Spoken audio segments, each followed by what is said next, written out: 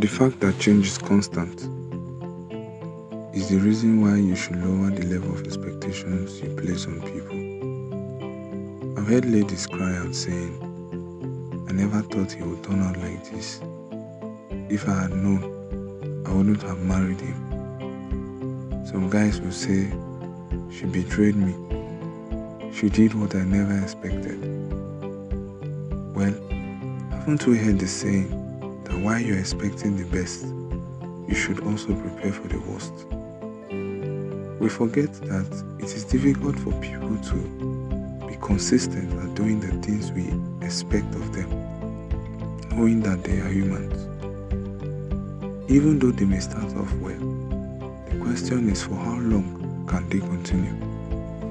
In a relationship, you expect your partner to always call or text you. You expect your partner to always be the first to apologize after a quarrel. You expect he or she to continually shower you with gifts, care, attention, and more.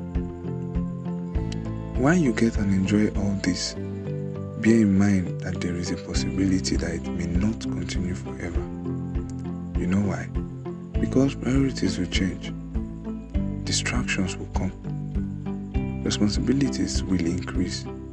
Demands will also increase.